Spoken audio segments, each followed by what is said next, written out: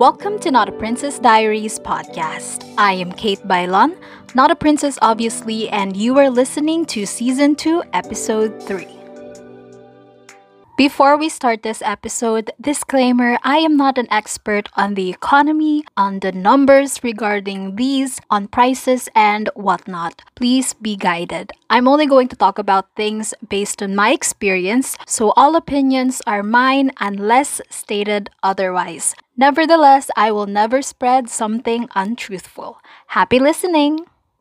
Hello everybody! It has been a while and I know I've said gusto ko nang maging consistent, but honestly, a lot has happened in the past 2 weeks. Last week, my grandmother passed away. So we've been really busy and we've been really recalibrating and ang daming kailangang gawin and asikasuhin. And of course, I had to say goodbye to my grandmother. And then last week, I had no voice at all, as in wala akong boses, so it became really hard to record. And now, tada, we're here, we're back. I'm so happy. And if you hear any noise or may mga nagpupukpok, like that one, sorry, my construction somewhere here where I'm recording, so please bear with me. One thing that you'll be overwhelmed by when you start becoming an adult and earning your own money are the bills.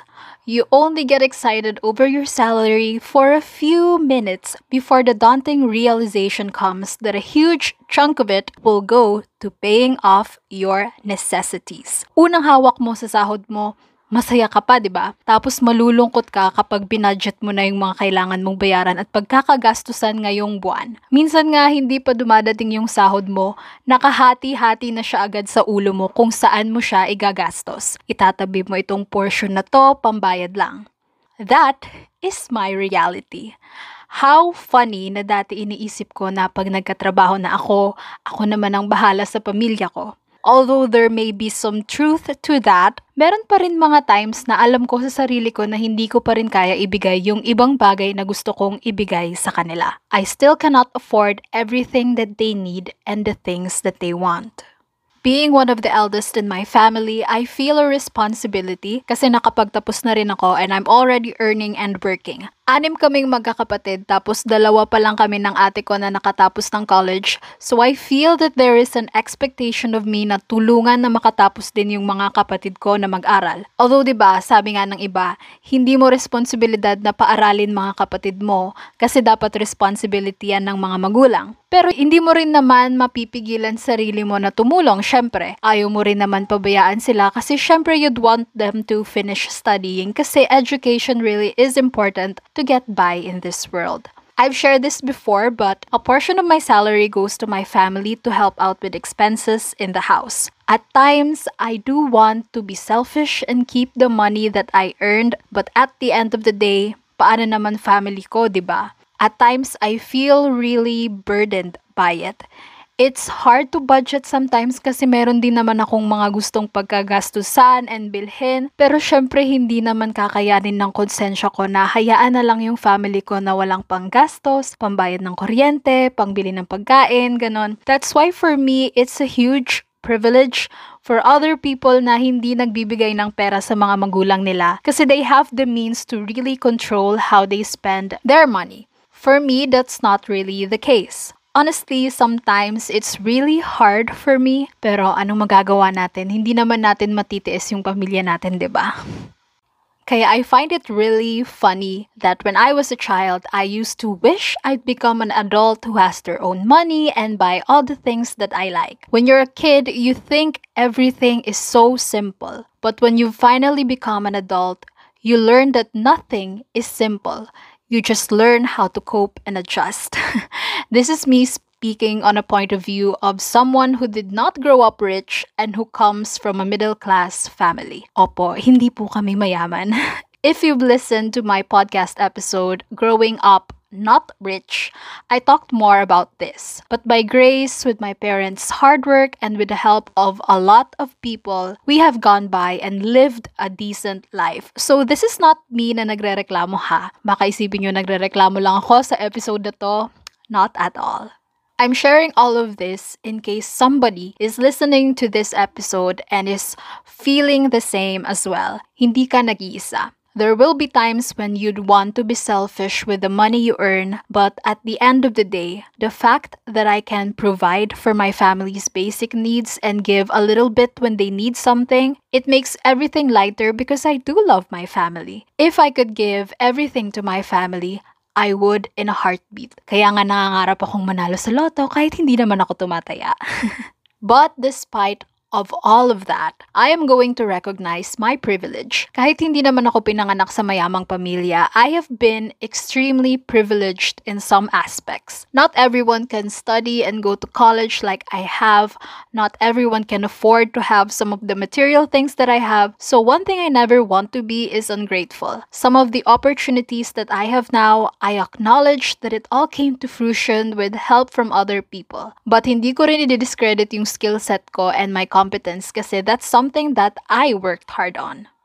Dahil lumipas na yung graduation season and marami tayong mga fresh grads, dadami na naman yung bilang ng mga magiging unemployed, lalo na at yung karamihan sa mga graduate ngayon ay yung mga pioneer ng K-12. So, asahan talaga natin na marami-raming maglalaban-laban sa mga open positions and hirings. Naiinis lang ako at nalulungkot minsan na sobrang baba ng minimum wage, lalo na dito sa Bicol region. Naikwento ko na din dun sa episode ko na salary expectations and the working environment na pag nag-a-apply ka, tatanungin ka ng nag-i-interview sa'yo kung anong salary expectation mo. Siyempre ikaw, you've set yourself in a standard kasi nakapagtapos ka and may degree ka, diba? Pero hindi mo naman tataasan ng sobra kasi wala ka pa namang experience kasi nga fresh grad ka. So yung sasabihin mo is sakto lang for the skill and experience that you have. Ang ibang companies, mas mababa pa pala ang offer, in my experience, half pa nung salary expectation ko.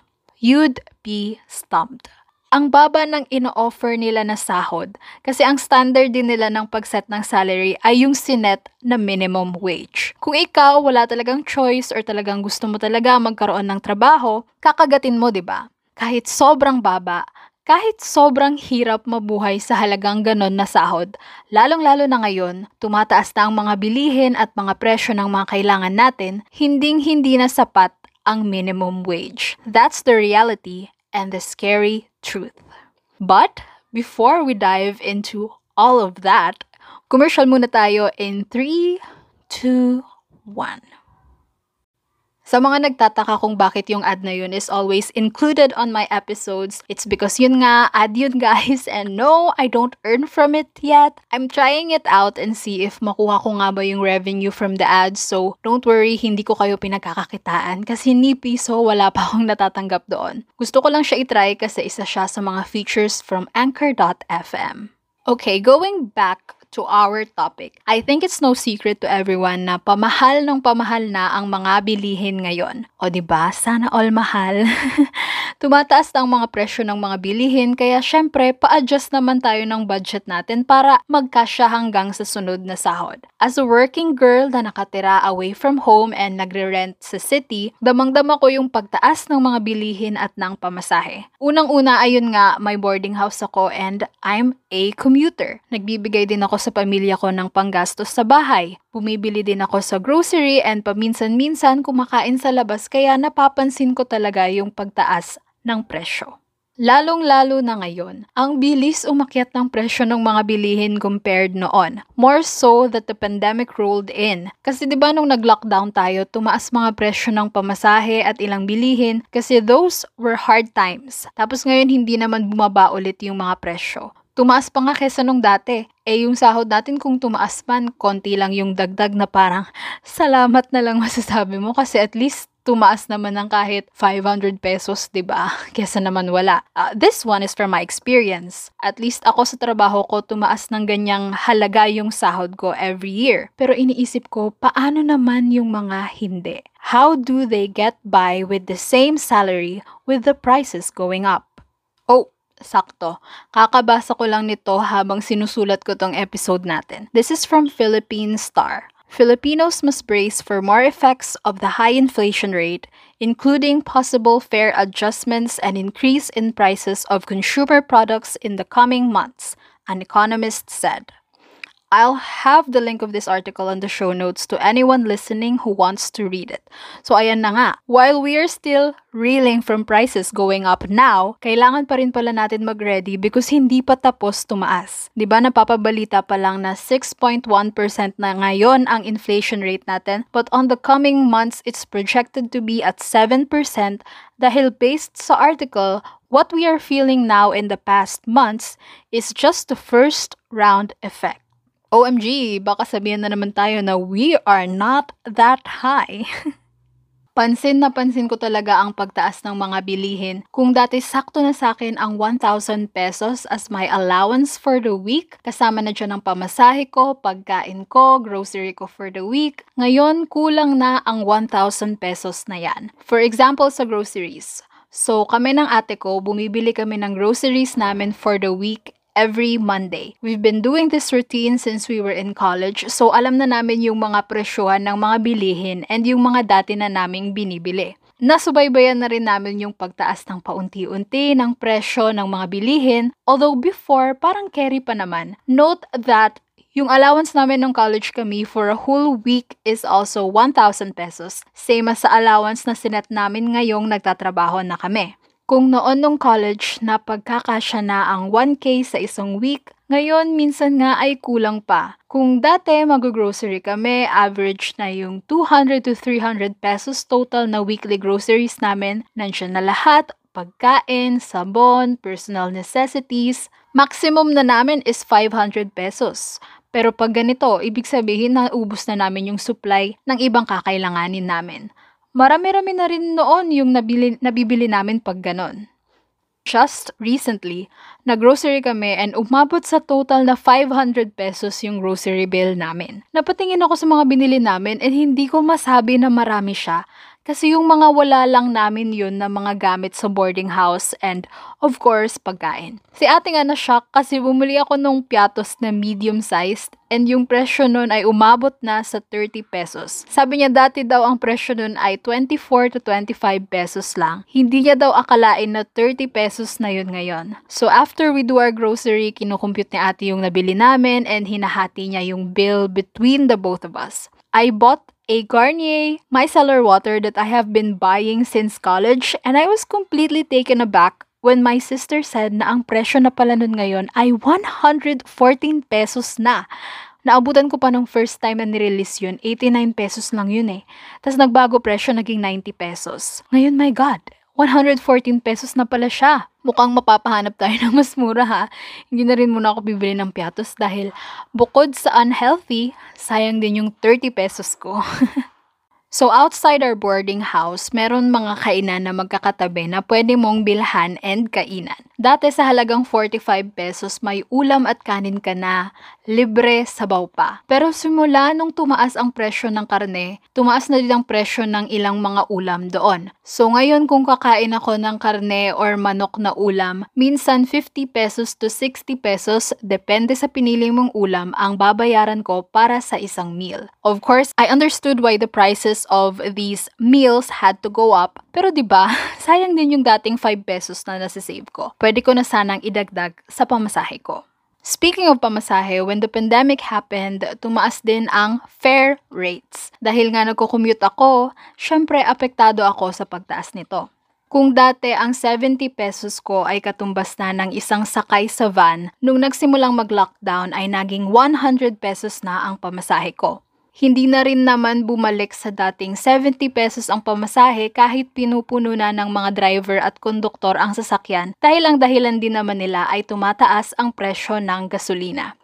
At totoo naman, pataas ng pataas ang presyo ng gasolina, kaya syempre umalma naman ng mga namamasada na taasan ang minimum fare hike nila para meron naman silang maiuwi pagkatapos ng mahabang pasada. Bago mag-pandemic, ang isang sakay mo sa tricycle at jeep sa Naga City ay 8 pesos lang ang bayad. Nang mag-pandemic, naging 15 pesos ang pamasahe sa tricycle at 9 pesos naman sa jeep. Magmula noon, mas pinili ko na lang lakarin yung ibang pupuntahan ko para makatipid ako kahit 15 pesos or 9 pesos man yan. But just recently, inaprubahan na ang 11 pesos na minimum fare sa lahat ng pampasaherong jeep dahil matagal na din itong pinapanawagan ng mga jeepney drivers. Sa pagtaas pa naman ng mga bilihin ngayon, pati na rin ang gas, talagang naiintindihan ko ang mga hinaing nila. Pero syempre, as a commuter, mabigat din to para sa akin kasi kahit sabihin nating 2 piso lang naman ang idadagdag ko, both sides ay makakadama talaga ng kirot sa sitwasyon natin ngayon. Nakakahinayang kasi yung 20 pesos ko, hindi na siya kasya sa 2 sakay ko sa jeep. Kaya guys, I really recommend walking. Eco-friendly na, exercise na, makakapag-isip-isip ka pa. So dahil nga sa mga sitwasyon na ganito na tumataas ang mga bilihin at presyo ng mga kinakailangan natin, kailangan din natin syempre mag-cut back sa gastos at mga ika nga ay luho or wants natin. As for me, I've really been holding myself back from eating out and opting na kumain na lang sa karinderya or stay at home na lang para walang gastos. Even the prices from fast food chains, if you've noticed, have gone up. Unang napansin ko yung sa Jollibee one time nung nag-crave ako ng super meal nila. Pagtingin ko sa board sa my counter, 174 pesos na pala yun, na dati 150 pesos lang yun. Yun yung super meal na may fried chicken, rice, spaghetti, and burger steak. Sabi ko, wow, nagmahal na pala siya. Sabagay napansin ko na din yun dati kasi yung meal set nila na spaghetti and burger steak with rice, dati 99 pesos lang yun pero parang ngayon 100 plus na siya.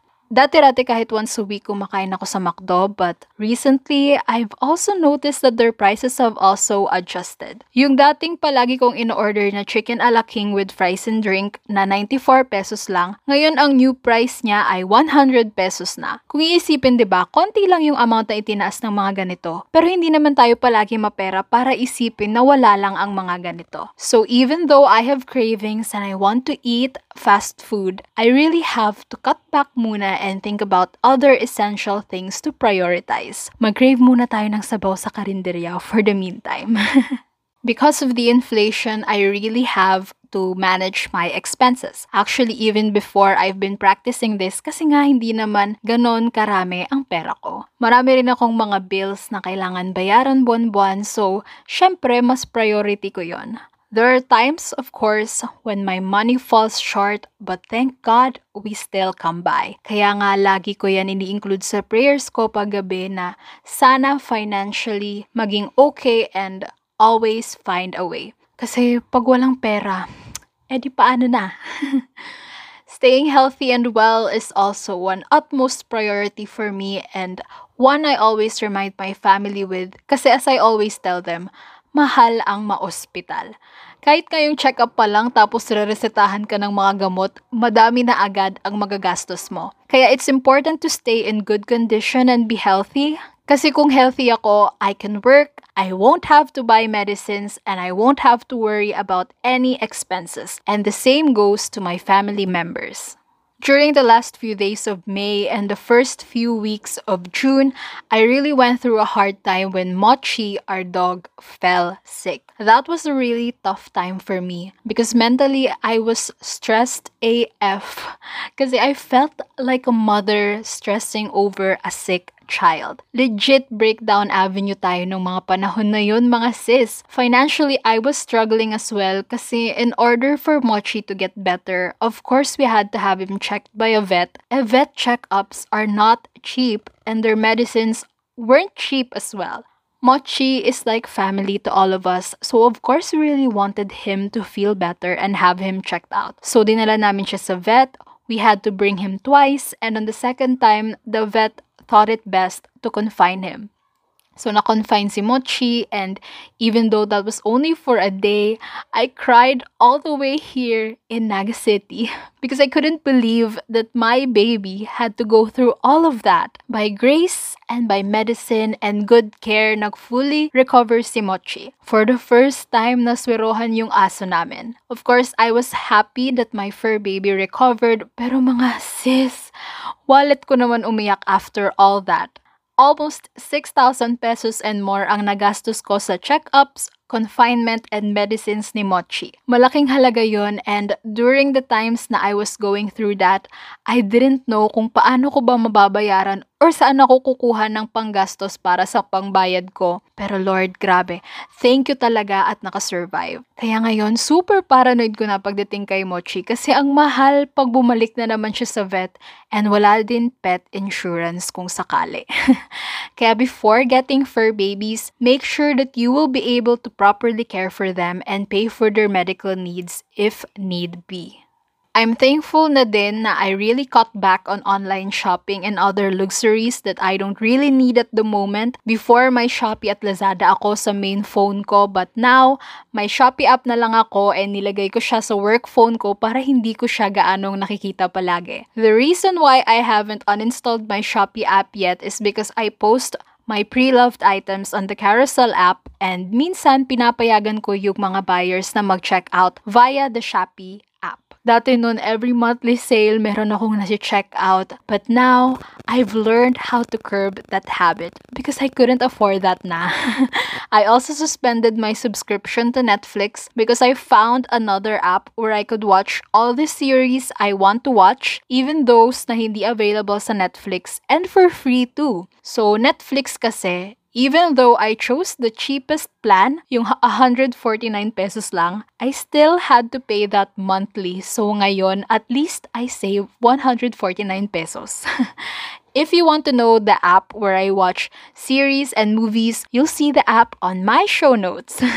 Lahat ng latest movies, series, Korean dramas, and more na gusto ko panoorin ay available doon and for free pa, kaya I'm so happy I discovered it. Sa last episode ko din, I shared where I download free ebooks of the books that I want to read, so check that episode out to know how. And another tip din for you guys, if you want to listen to all music for free, I think Apple Music is still offering a free 1-month trial to all users. Okay na rin yun kasi at least for a month, you get to check out the app and listen to music for free. Ang isang luho lang ata na hindi ko kinat is my Spotify subscription because I consider that one as a necessity.